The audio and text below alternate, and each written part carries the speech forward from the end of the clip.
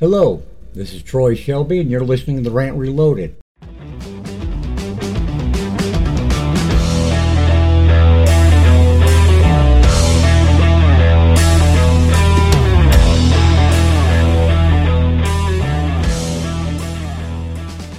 Welcome, my friends. I know it's been a short while since I've done a broadcast, and to my loyal listeners, I do want to apologize. But I've been unable to broadcast due to a few personal issues. Now, I've had a lot of thoughts and opinions on many topics since my last broadcast, but being as most is now old news and I want to try to keep things a little bit more current, we're just going to continue on. Now, before I get into tonight's political stuff, I want to share a little something personal with my listeners out there. Over the next few weeks, I'm going to be doing a 4-part special segment of my family's journey to reunification. Let me explain. You see, as a young child, I was separated from my family. Well, me and all my siblings were separated from our family and each other. Now, about 7 years ago, after over 40 years of searching, I reunified with one of my wonderful little sisters. And through that union, or reunion I should say, was able to unite with 2 more wonderful little sisters and my wonderful little brother. All 3 of which I didn't even know existed until then. And, of course, this also brought the reunion with my biological mother, a dear, wonderfully sweet woman in and of herself. But there was still something missing. I still hadn't found my big sister, the last missing member of my family. After getting a brainstorm and asking a federal agent friend of mine a few years back to look into my big sister's whereabouts, my friend looked into it, came back and said there was no trace of my big sister anywhere. My hope was shattered of ever finding her. I all but gave up hope, or gave up the effort, I should say. I all but gave up the effort, instead taking great joy and solace in the family I had found. Now, I was still occasionally taking the time to attempt to make connections that could possibly lead to my big sister. Well, skip forward a few years to 2 nights ago, on June 12th, 2022, I received an odd friend request over Facebook. I took a look. Unfortunately, the woman and the name wasn't familiar to me. So, as usual, I went ahead and deleted the request. Then I noticed on Messenger shortly thereafter that I had a pending message from the same woman whose request I had just deleted. So I decided out of curiosity to take a look. This woman introduced herself by her real name instead of her Facebook persona, providing detailed information about my biological family that most people wouldn't have. Miracle of miracles, she said she was my big sister. She left her phone number, so with some skepticism, I went ahead and called the phone number, and when she answered, I asked if she was the person who had sent the text. When she said yes, I went ahead and asked her a question that, if she was my big sister, only she could know. This was in order to verify her claim. Now, I should note, I also did the same thing with my little sister. I'm a skeptical person. I have trust issues. I don't always take people at their word. And, to no disappointment, the answer was exactly what I expected. My big sister had returned to the family. She had been searching almost as long as I have, 35 to 40 years, and she had finally found us, and we her. I'm not going to go into details how, because, as I said, this is going to be a multi-part segment, and I'm going to have her on the show in 2 weeks to tell her story of her search and the reunion. Next week, I will have my little sister, Becky, on the show to do the same thing. And then the week after that, I will have Becky, Kathy, and our baby sister, Eleanor, on the show to all have a conversation with each other during this the period of these few weeks, my story of my search and my reunification with my family will also be laid out. So I hope you'll all tune in and listen to that. Now, I know I've ripped Facebook many times over their censorship and other so-called woke practices. I've even fallen victim to these practices once or twice. But I have to say, in spite of the despicable wokeness of Facebook and its executives, I am still thankful for the social media giant, because without Facebook, I would have never gotten my family back. So thank you, Facebook. Thank you from the bottom of my heart for at least providing that wonderful blessing to me. Again, we'll get more into this next week. I'm going to cut off the reunification segment of the show right now. My story will come out as the weeks progress, as will my sibling stories, and I look forward to having them on the show. So, without further ado, let's go ahead and get into the political angle of things. One thing that's been bugging me, for some reason a lot today, but it's been bugging me for a little bit, is the reports that this nation is heading into a financial recession. Now, don't jump the gun and turn off because you think I'm going to go against that. Well, I am, but not in the way that you think. So please, bear with me a few minutes here. Again, like I said, it bugs me that people say we are heading into a financial recession. A recession is coming. A recession is coming is the claim of most experts, and even Dan Bongino, who I think is one of the awesomest. Wait, is that even a word, awesomest? I don't know, it should be, because it's a great description, and I'm going to go ahead and use it. Anyhow, one of the most awesomest conservative commentators around. But with respect to Dan Bongino and all the so-called experts, and even to my friends who say the recession is coming, I have to respectfully disagree with them. I do not believe a recession is coming. My friends, I believe, in my opinion, a recession is already here. Yes, that's what I said. In my opinion, this great nation is currently indeed in a state of recession, albeit the beginning stages. And it's only going to get worse as long as Democrats are at the helm. This starts with the White House to the Senate to Congress, all the way down to Democratic appointees to the Department of Treasury and the Department of Interior. Maybe further than that. Need proof? I'm going to give you the reasons for this being my opinion. Inflation is at a record high currently. Homelessness is at a record high currently. Hell, in Albuquerque alone, I have seen a major expansion in tent cities, starting out at one park and now expanding those tent cities throughout Albuquerque from one end of the city to the other. Grocery store shelves are empty on many items. Gas prices are at a record high and still rising in spite of Biden's claims he's making moves to bring them under control. Even though all the experts also say that the path or plans that Biden has to curb gas prices will only cause further detriment. His plans to fix the economy will only make things worse. And the fact of the matter is the American people have to blame themselves as much as our incompetent fool of a president. Why? Because if the election results are to be believed, like we're told they should, we're the ones who put the fool in office. Whether we voted for him or not, the American people put the fool in office. After he told us specifically he would crash the oil industry.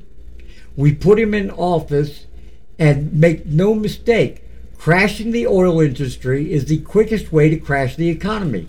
Why? Because a lot of our economy is based on oil prices. Every year, Social Security recipients and veterans get a cost of living increase. What is that increase based on? Well, partially the cost of oil per barrel. And we put this moron into office. What the hell were people thinking? Personally, I think the ballot should be gone over again, And everyone that voted for Biden should bear the burden of the Biden economy. And those that voted against him should enjoy a pre-Biden economy.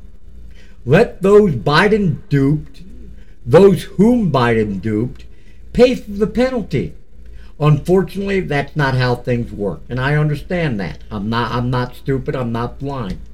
So we all get to pay for Biden's incompetence. And Democratic-held Congress is just as responsible because they hold the purse strings of this nation. And they have to approve a lot of Biden's foolishness and where to release the money, where not to. And if they're still in control after the midterms, quite frankly, I don't think we'll recover from this recession. If Biden is still president after 2024, we will as a nation not recover from this. Again, this is my opinion. I do believe that we are currently in a recession, not that one is coming. Remember the Great Recession where thousands of stock market brokers threw themselves to their deaths? Well, trust me, that is nothing compared to what's coming. So, I'll leave you to look at the state of things and decide whether you believe we are currently in a recession or whether the recession is still coming. Now let's talk about the woke and their continued assault on conservatives and former President Donald Trump. With all the chaos in the world, with Russia versus Ukraine, with the supposed threat of this monkeypox, and our economy quickly going down the drain, what's our Democratic leaders doing to address these issues in any meaningful way or any other issue that's important to Americans? They're doing absolutely nothing. Instead, their focus and their efforts are on their continued anti-Trump campaign and the events of January 6th. As the kangaroo congressional hearings on January 6th events continues, many of the accused still sit behind bars without official charges being filed, without due process, which is a clear violation of their constitutional rights, and many of them, their dietary and medical needs go unattended while they're locked up and ignored. And the so-called hearings continue with one sole effort to lay the events of January 6th squarely at Trump's feet.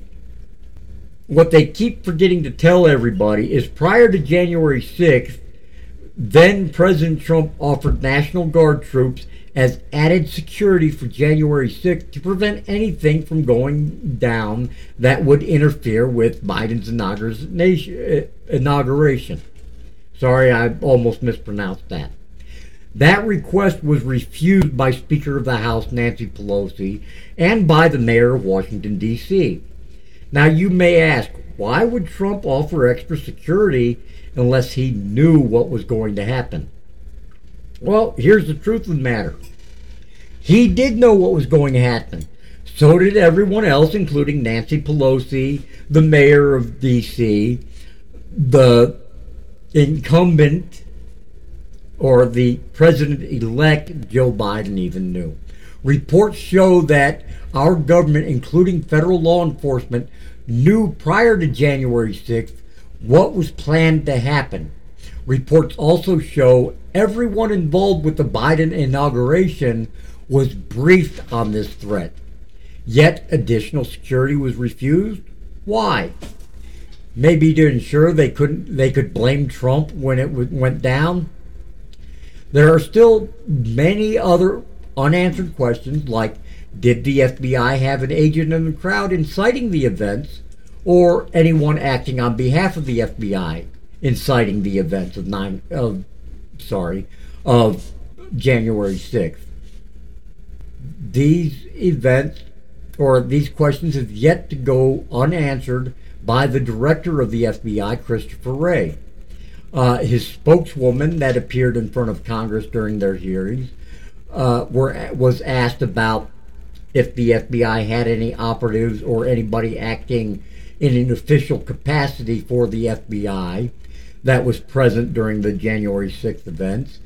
And all they could say is, I can't answer, or I have to look into it. Really? Could she not answer because they don't really know? Are they that inept or not they, but is the director of the FBI that inept that he doesn't know what's going on in his own agency? Is it possible? Yeah, but it's very unlikely. I believe they knew exactly what was going on. And we saw live footage where a known FBI confidential informant was in front of the Capitol on January 6th, stirring the pot. Now, the FBI can't answer what he was doing there, why he was there, or if he was even acting in an official capacity. You don't know if he was acting in an official capacity? I'm sorry, in my opinion, you're saying you don't know if he was in an official capacity? Suggests to me that he was indeed acting in an official capacity. Now, another question. Why was only one woman shot? A veteran who wasn't even remotely involved in storming the Capitol. What about the people Democrats claim were killed or injured by the so-called insurrection? Video evidence shows that the injuries were actually not caused by anybody storming the Capitol on that day. But beyond that, while Democrats are quick to lock up and keep from charging so-called insurrectionists, who, by the way, were not armed, which, in my opinion, is a very foolish way to attempt an insurrection, there is no one being charged or jailed, or even being tried, well, with the exception of a very few. No, actually, no one that I know of, for the activities during the violent BLM Antifa riots, where they killed non-supporters, assaulted non-supporters, assaulted random citizens, blocked streets, vandalized and burnt down businesses, and even set fire to many federal buildings across the U.S. Not all of those fires were successful, mind you, but attempts were made and failed. An attempt is still an attempt, at least if you accept the left claim of an attempted insurrection on January 6th. It's one way or another. You can't hold a double standard on this. Anyway, many federal law enforcement people and employees were still inside when these fires were set. Why is no one being held accountable for that? The sham hearings to persecute Donald Trump continue while the attempted assassination of Supreme Court Justice Kavanaugh goes mostly ignored. Our Democratic leaders walk around with armed security 24/7. Yet after an attempted assassination of a sitting judge in our nation's highest court, it goes ignored. The security and safety of Supreme Court justices is simply set aside. Why? Because most were appointed by Republican presidents. And as such, their lives, as far as the left is concerned, their lives and safety don't matter. Of course, what better way to flood the court with woke, Democratic supporting judges than to off a few of these sitting judges that were appointed by Republicans, thus creating openings for more appointments. Personally, this is out of control. The left claims conservatives are dangerous radicals and threat to American democracy. But let's look at a few things here. It's not conservatives that threaten people into silence or assault people into silence. Assaulting them in the street is not something that conservatives do. We're not running around burning down our cities in the name of social justice. And it's not conservatives conducting burglary raids on businesses. Nor is it conservatives that, and I know this is a touchy matter and I am sympathetic, but it's not conservatives engaging in mass shootings. Matter of fact, I challenge anyone to tell or show me the last conservative responsible for such a tragic travesty. And it's not conservatives that try to cancel people and ruin their lives and cost them their careers because they don't agree. All this is the actions of the Democratic left.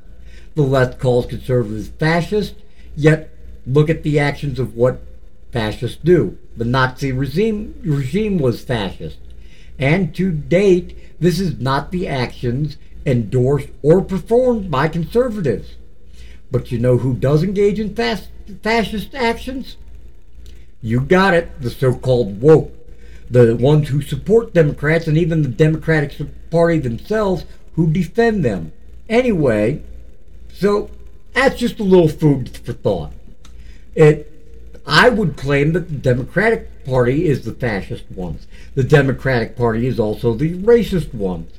Why do I say that? Well, they've got every minority group convinced that they're on their side. They put out that, minorities are incapable of handling themselves and taking care of themselves without the big white government to assist them.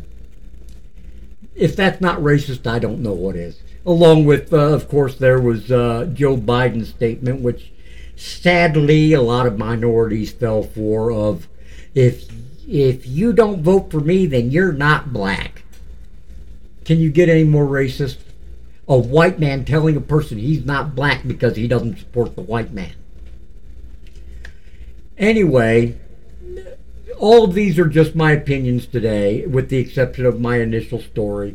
So it's a little food for thought.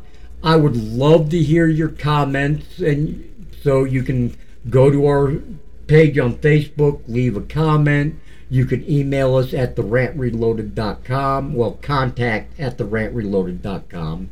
You can find our show on Spotify, on Facebook, on iHeartRadio. Just search for the Rant Reloaded podcast. On Facebook, just search for the Rant Reloaded. Or you can visit our website at https://therantreloaded.com. Anyway, that's my time for today. I want to thank you all for listening. And let me just say, as someone who went through great pains to find his family, there is nothing greater than family. So tonight, I urge you, don't take your family for granted. Tell them you love them. Show them you love them. Don't just assume they already know. Treasure them and never let them go. Trust me, family is the most valuable thing anyone can ever have. Through the good, the bad, the ugly, family is there for you. So, again, till next time, this is Troy Shelby, soon to be Mario Colangelo. I'll explain that one next week. With the Rant Reloaded saying, if today's political climate isn't pissing you off, then you're not paying attention. Again, tune in next week as I continue with my multi-part segment on my family's reunification story with my very special guest, my wonderful, dear, sweet little sister, Rebecca Hazer. Look forward to having her next week. Look forward to having her tell her story next week. So, in the meantime, God bless, take care, and good health to all of you.